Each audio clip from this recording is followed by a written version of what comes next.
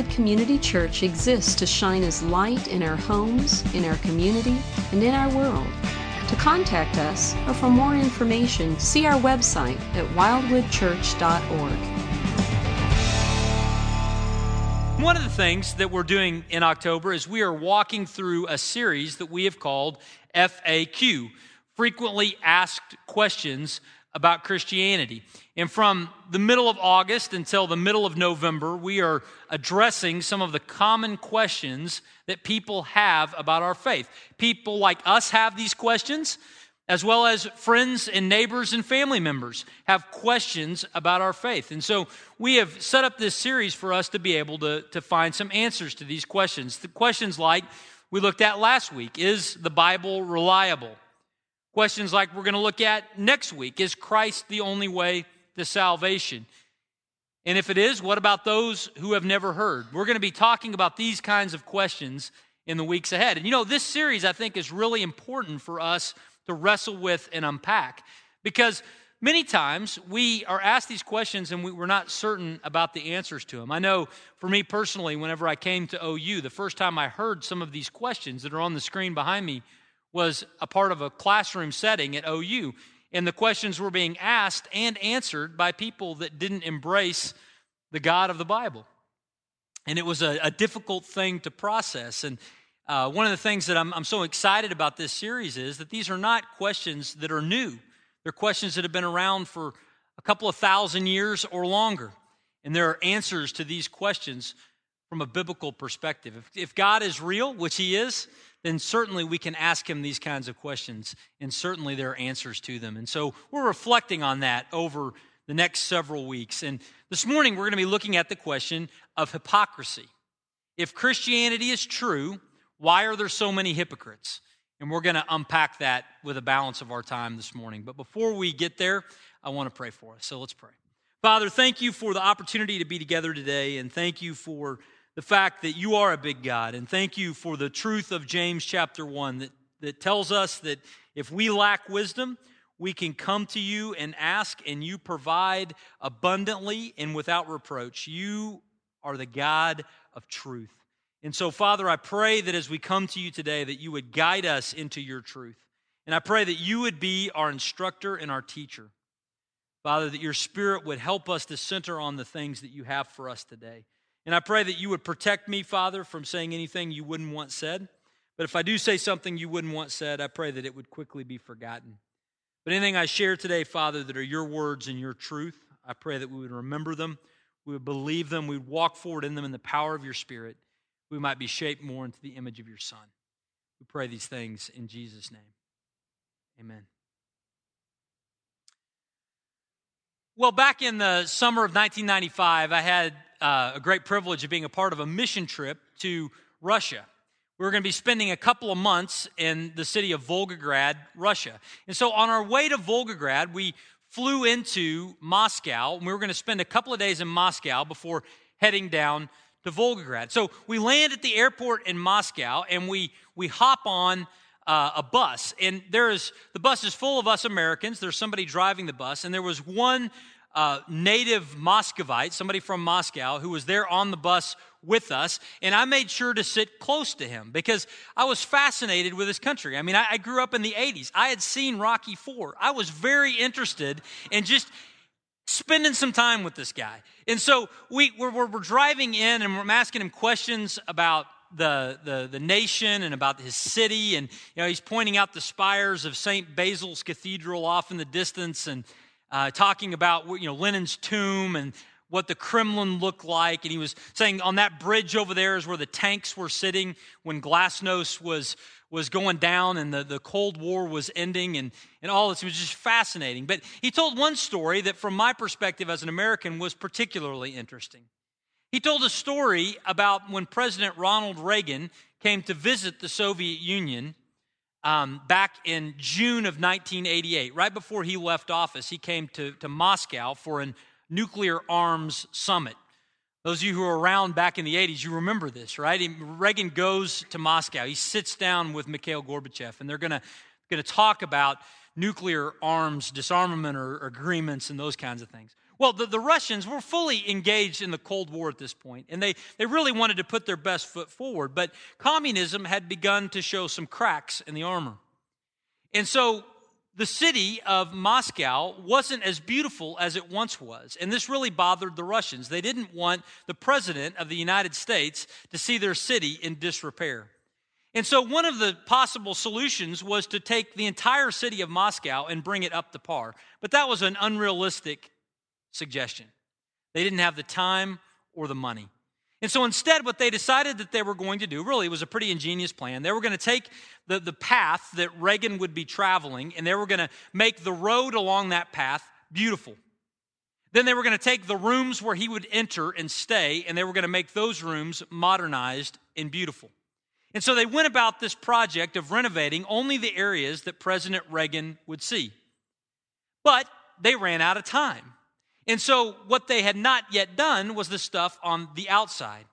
And so they came up with, again, what I thought was a pretty ingenious plan. See, at this point, Ronald Reagan was pretty old. And so they thought, that old man can't see up past 2 floors. So they, on the outside of the city of Moscow, on the roads that Reagan would travel, they painted and remodeled up 2 stories tall. These buildings went 10 stories plus. They painted up 2 stories tall. And as President Reagan drove the motorcade, it looked like the city was beautiful. But was it? No, it was just a paint job that was covering up some warts. And before we hear that story and we think, those silly Russians, I mean, let's put it in a little more local context. Let's think of it in terms of us. Do we ever want to put our best foot forward and maybe conceal some of the other realities in our life? I would say yes. And evidence of that is, in each of your houses, there is probably a room or a closet where everything goes when somebody is coming over. And you just shove it all in there and you close it and you hope nobody ever opens that door. If your house does not have a closet or a room like that, blessings be upon you. But I think that many in this room can relate to that, right? Why? Because when somebody comes over, we want them to think that we've got it all together. We want them to think that our house looks like a magazine, when in reality, there's one place where everything is just stuffed and stored. This is the reality of Facebook and Twitter. Never has there been a tool in the hands of the common people like you and me that allows us to be our own press agents. What we put out on Facebook and Twitter is what we want the world to think about us. We put out the picture of us just killing it, just having a great time with our friends. We don't put out the pictures of our struggles and of the things that aren't going well. Unless it's coupled with a really funny one-liner, again, to make us look pretty good. See, we are very much people who are interested in managing our perception. But one of the difficulties that comes with this reality of where our hearts are at as Christians is that some people look at Christianity and they reject it because they think it's only painted 2 floors up. Some people look at Christians and say, you guys just put out a perception of being right with God through your church attendance and your Lord's Gym t-shirts and whatever else. And you put out this perception that you've got it all together. When in reality, I think they think our lives are broken. And so this can lead to some real consequences. Because as a world looks on at us, and if they think that Christianity is something only that covers the warts up to 2 stories, some people have come to reject Christianity on the basis of Christians. Sheldon Van Auken wrote in his book, Severe Mercy, this is what he says. He says, the best argument for Christianity is Christians. Their joy, their certainty, and their completeness. But the strongest argument against Christianity is also Christians. When they are somber and joyless, when they are self-righteous and smug in complacent consecration, when they are narrow and repressive, then Christianity dies 1,000 deaths. But though it is just to condemn some Christians for these things, perhaps after all, it is not just, though very easy, to condemn Christianity itself for them. See, some have come to reject Christianity on the basis of what they see in our lives. And you probably have heard that before. These are people that would say, you know what? Why would I believe in a religion that led the Crusades? Why would I believe in a religion that was a part of the Spanish Inquisition? Why would I believe in a religion that doesn't seem to make its adherents more moral than my neighbor who believes something else, or maybe even is an atheist? Or even better yet, why would I believe in a religion that is practiced by the guy who goes to church on Sunday but swindles me in business on Tuesday? Why would I be a part of a religion that my dad or my mom professed in my growing up years, but then they went home after church on Sunday and beat me or abused me?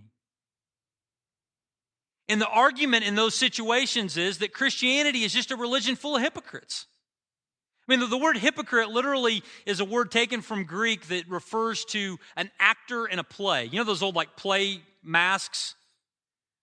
The Greek actors would hold those masks up to their face and they would act out parts, and people called those things, they were hypocrites. They were actors, and that's the charge against Christianity. All of us are just painted up 2 stories tall. We're just hypocrites.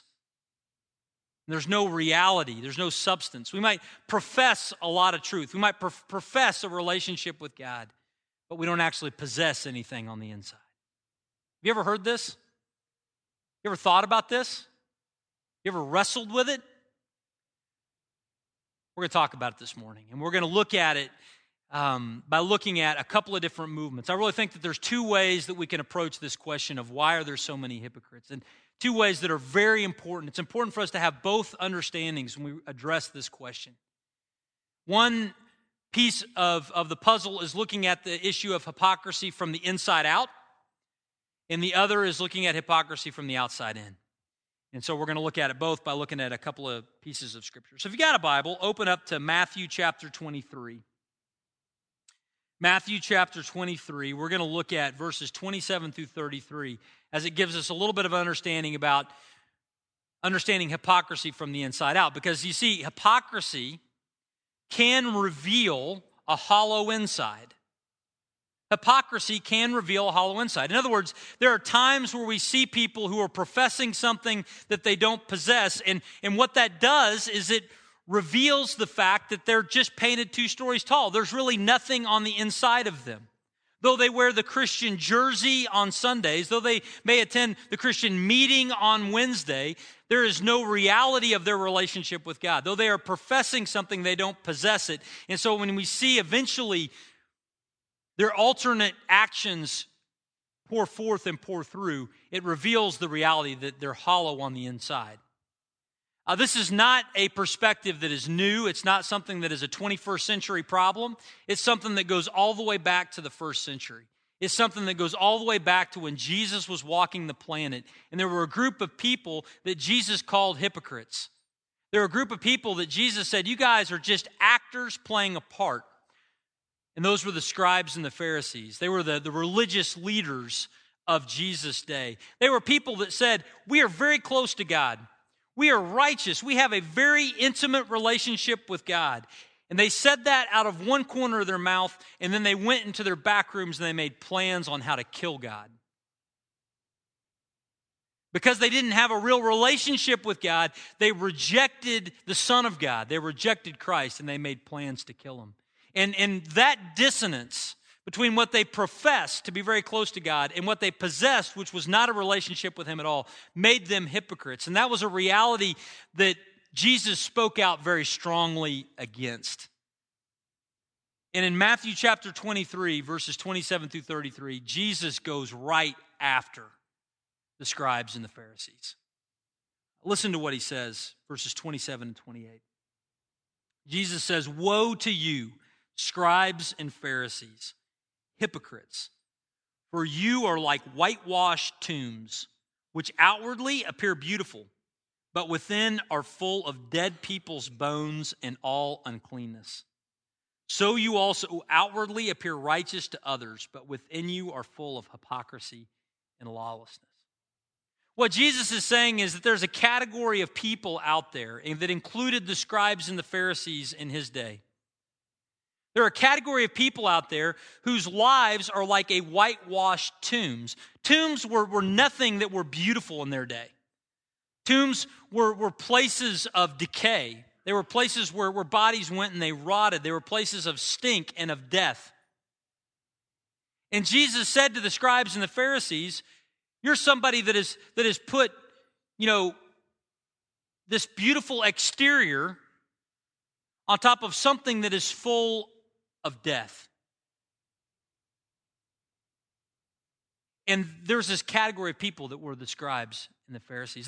The example or the modern day parallel would be people within churches, even leaders within churches, who put forth a persona of godliness, who talk a good game, but who ultimately have never placed their faith and their trust in Christ. There are people who are managing a perception of them that they're on the right page, when in fact, they're not even in the book. Jesus says there's a category of people that their hypocrisy reveals their hollow inside. Verse 29 and following continues this. Jesus says, woe to you, scribes and Pharisees, you hypocrites! For you build the tombs of the prophets and you decorate the monuments of the righteous, saying that if we had lived in the days of our fathers, we would not have taken part with them in the shedding of the blood of the prophets. Thus you witness against yourselves that you are sons of those who murdered the prophets. Fill up then the measure of your fathers. You serpents, you brood of vipers, how are you to escape being sentenced to hell? It's pretty strong, right? Was Jesus in favor of the scribes and the Pharisees? Was he saying that their model of merely decorating the outside of their lives while being hollow and dead on the inside, was that his plan? Absolutely not. He calls them a brood of vipers. He says that they would be sentenced to hell. Is Jesus in favor of hypocrites who merely decorate their outside with no reality on the inside? Absolutely not. What that reveals to us is that someone who is living that kind of a lie is somebody that has never really come into a relationship with Christ. They are professing something that they do not, in fact, possess. And this is a reality that was true with the scribes and the Pharisees, and this is a reality that is true today. There are people that go to churches all over the world today who, when they walk in on Sunday, they put their Christian shirt on, but when they walk out, they have no relationship with Christ. And some might look at that situation and think that Christianity is broken. But Jesus speaks in Matthew 23 to say, hey, I'm aware of the situation. And don't worry, those who have nothing on the inside but merely profess faith on the outside, I'll take care of them in the end. You know, the reality is that sometimes people want to reject Christianity on these facts. And you know, there's something that we need to learn from this. You know, just because there's a counterfeit of something valuable doesn't make the real article any less valuable. Now, some of you might have hosted a garage sale before. And when you host a garage sale, if somebody comes and makes purchases, and they make purchases with large enough bills, there's a chance that you might receive a counterfeit bill. You know, if you go to some places of business and you give a $100 bill, what do they do to it? They take out a little yellow pen and they mark it on there. It's kind of cool. It's like a spy movie or something. They put a little mark on there. They hold it up to the light, and they're able to tell if that $100 bill is real or a fake. But, you know, make no mistake, there are fake bills floating around Norman. If there weren't, they wouldn't do that. And you might have even received a fake bill at one time or another. But here's the question. Just because there's fake money out there, does it make you any less interested in using real money? No. Just because there's a few fakes doesn't mean that the rest of the money is worthless. Same thing could be said of valuable artwork. I've been to Paris before. I've been to the Louvre. I saw the Mona Lisa. The Mona Lisa is an incredibly valuable painting. But you leave the Louvre and you go out on the street and there's like Mona Lisa coffee mugs and Mona Lisa, you know, little pictures you can frame and put in your hallway at home that are worth like, you know, $1. Now, the fact that there are copies that aren't the real thing, that are only $1, does that make the original any less valuable? Absolutely not. And the same thing is true here. Jesus is basically saying just because there are counterfeits, just because there are some who profess something that they don't possess, doesn't make the real thing any less valuable. And that's something we need to remember. I mean, I'll give you another example. Many of you here probably went to the football game last night. Anybody go to the football game last night? Fantastic. I want you to know there were more people in the first service that went to the game last night than you guys. I guess maybe it's the university population. I gave them a big thank you for getting up and coming in early today. But, you go to the game last night. When you walk in the stadium, you're going to see people in uniform. Now, some of those people that you see in uniform wearing the Sooners red jersey will be on the field, they'll have pads on, and they will be incredible athletes, incredibly skilled at what they do. They're the real deal. But you also see a bunch of people up in the stands who are way overweight, who are out of shape, wearing the Adrian Peterson jersey. And if you walked in and you saw those people wearing the jersey, and hey, I've been in this group, all right? So I'm saying this to myself. And you saw those people and you took them down to the field and you said, hey, show me some OU football. It would be awful. And if we made our assessment on the ability of the OU team based on those just who had a jersey on, just on those who were in the stadium, we might come to the fully wrong conclusion. And the same thing is true in Christianity. If we just look at those who are within the stadium, and we just look at those who are wearing the Christian jersey, it is possible for us to get a skewed view because some are the real deal and others are not. Jesus knew this. That's why he spoke out so strongly against it. Jesus said, I don't want you to be painted just 2 floors up. I want there to be a reality. I don't want you just to profess this. I want there to be something on the inside. I don't want you just to manage how I view you through your Facebook profile and social media. I'm not interested in just your outside. I know what's going on the inside, and there are those who have whitewashed the tomb, but there's nothing there. One of the answers to the question of hypocrisy is on the part of the individual who has not come into a real relationship with Christ and yet is around the things of faith. But there's a second category, and this is so important, so important for us today. We don't just look at this issue from the inside out. Hypocrisy can reveal a hollow inside. But there's an entirely second possibility, and that is that hypocrisy could reveal a misunderstood outside. Hypocrisy can reveal a misunderstood outside. In other words, if you see behavior that doesn't resonate with what somebody says they believe, it's possible that the problem is not just with the individual, but it's possible in the one who is leveling the accusation at the individual being a hypocrite, it's possible they don't understand what being a Christian really means. Let me give you an example, unpack that a little bit. Christians, we're people that walk around and talk about the relationship we have with God. If we have a relationship with Christ, we've experienced the forgiveness of sins. You'll also hear Christians talk about things like having a certainty of salvation. You'll go to a Christian funeral and you'll hear people say about how this person is clearly in a relationship with Christ. If you come next week, you're going to hear Bruce talk about how Christ is the only way of salvation. And you're going to hear those kinds of things. And you add all that up from the perspective of somebody who has not ever embraced Christ, and they're going to misunderstand what we're saying. Because somebody on the outside of the church, somebody who hasn't embraced biblical Christianity, this is what they think about life and a relationship with God. They think that somebody relates to God on the basis of performance.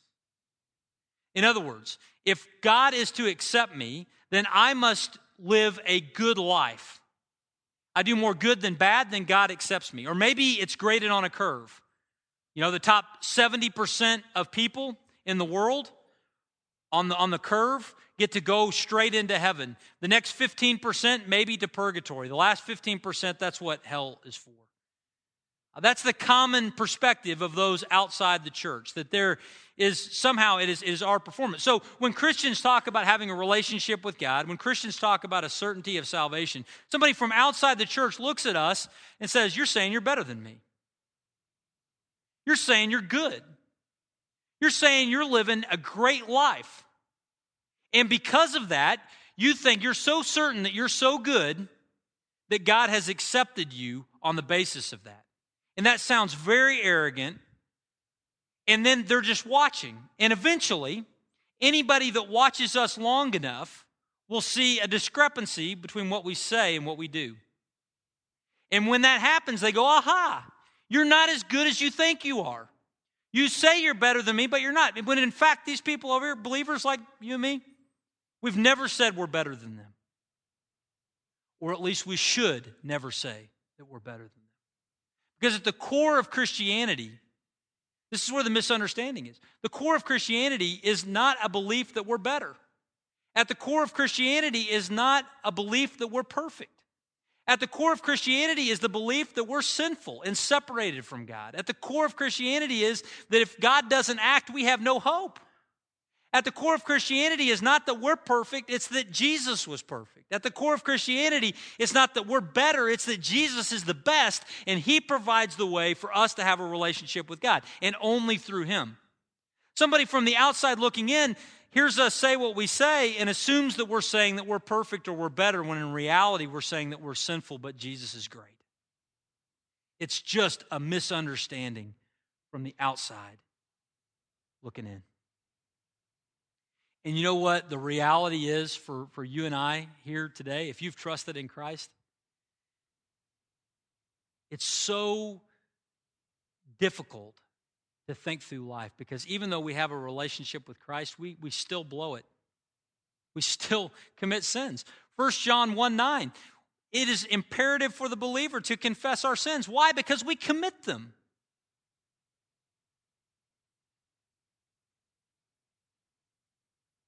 At the core of Christianity is not a belief that we're better. It's a belief that Jesus is best. And there's a misunderstanding. And we see the word hypocrisy used of people who really possess truth at times, but are living at odds. And this is something that happens in the life of all of us, whether you're a believer or non-believer, whether you have entered into a relationship with Christ 20 years ago or 10 minutes ago, or still seeking things out. All of us have points in our life where what we say is different from what we do, because we're sinful people. And the patron saint of blowing it is the Apostle Peter, right? And there's an account of Peter in Scripture. This is one thing I love about our Bible. The flaws and the sins of those who have gone before us aren't concealed and hidden. They're written out for us in a book that is the most translated, most popular book in the entire world.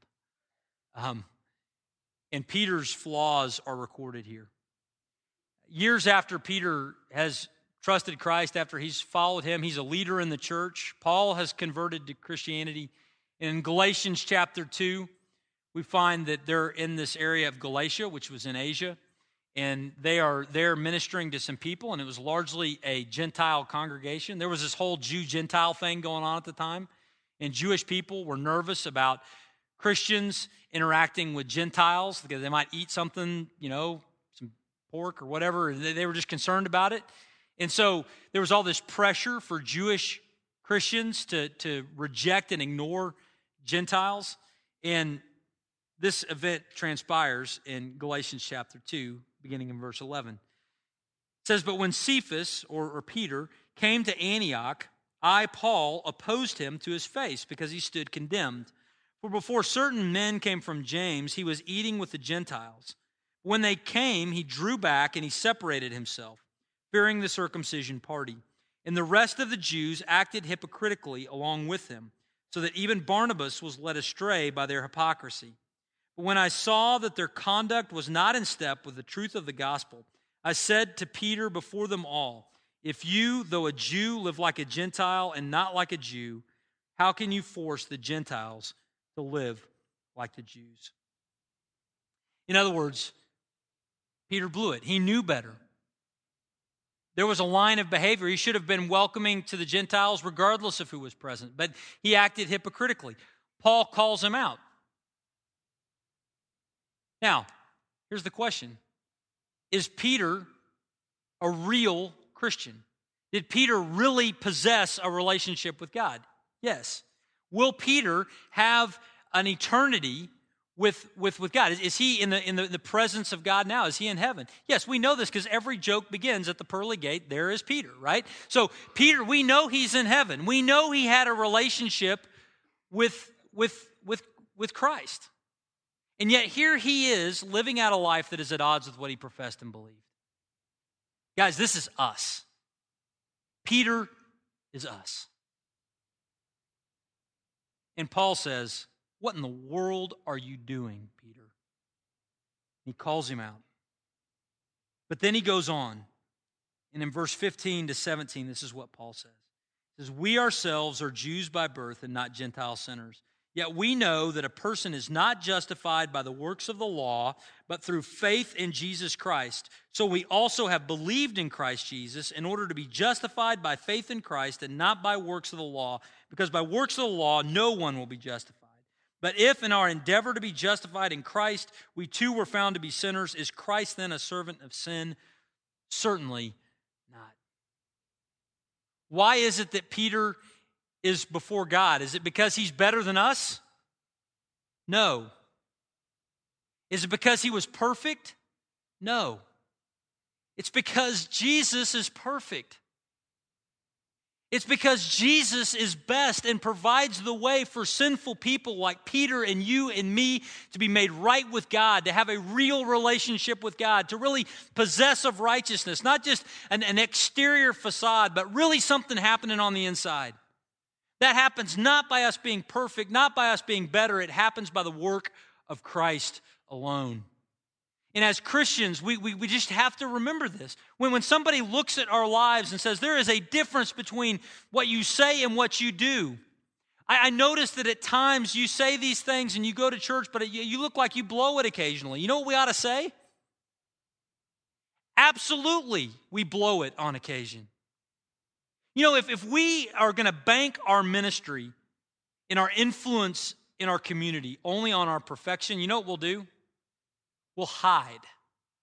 Because nobody who sees us enough will ever buy that we've got it all together. But there is a power in a testimony that talks to your neighbor, and when you blow it, says, "I am sorry. I've acted in a way that I shouldn't have acted. I'm so glad you came over and watched the game with us last night. I shouldn't have said that about the referee's mother. I am terribly sorry. I'm so glad that we had an opportunity to do business together, but I am so sorry that I cheated you out of your share. Would you forgive me?" What does that do? Those moments take the ammunition away from the hypocrite and the hypocritical comment, and it does it on the basis of truth. We're not saved by our perfection, so why should we act like that? We're saved as imperfect people, saved by a perfect God. We ought to be very adept at apologizing and admitting our weakness, because the God who knows us the best forgives us. Therefore, we have the ability to seek forgiveness and restoration from others. And as we do that, it gives us the opportunity to talk about the gospel, the good news of Jesus Christ. Not only are we to seek forgiveness and to call our failures and our shortcomings our shortcomings, but as we do that, it gives an opportunity for us to talk to our friends and our neighbors and our coworkers and our family, and to say, you know what, I blow it regularly. I'm so thankful that my eternity is not based on my performance. It's based on my God and what He has done for me in Christ. See, when you talk about this issue of hypocrisy, there's two ways that we can look at it. We can look at it from the inside out, and there are times that somebody's behavior reveals the fact that there's nothing on the inside. They're a whitewashed tomb. They're a scribe or a Pharisee. But there's other times that when it comes to this issue, It's merely a misunderstanding. And sometimes it's a misunderstanding from somebody on the outside looking in. Sometimes it's a misunderstanding by us Christians thinking that it's our job to be perfect. Hey, we're supposed to walk with God. He wants us to walk in obedience, but you're not going to be perfect, and neither am I. And if we're depending on our perfection, even for our daily walk, we're going to live a life of discouragement. And we're never going to see the opportunities that God has to use us in the lives of those around us and in our community, because God doesn't use perfect people. He does. He used Jesus. But he uses imperfect people today like us with the perfect Son of God working through us. I'm going to invite the worship team to come on up.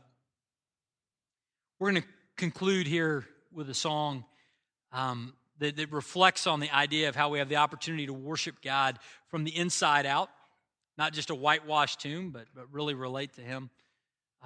But as we do that, as they prepare to lead us, I want to just share this thought with you. You know, in a room like this, on a day like this, there are people in this room that need both halves of this message.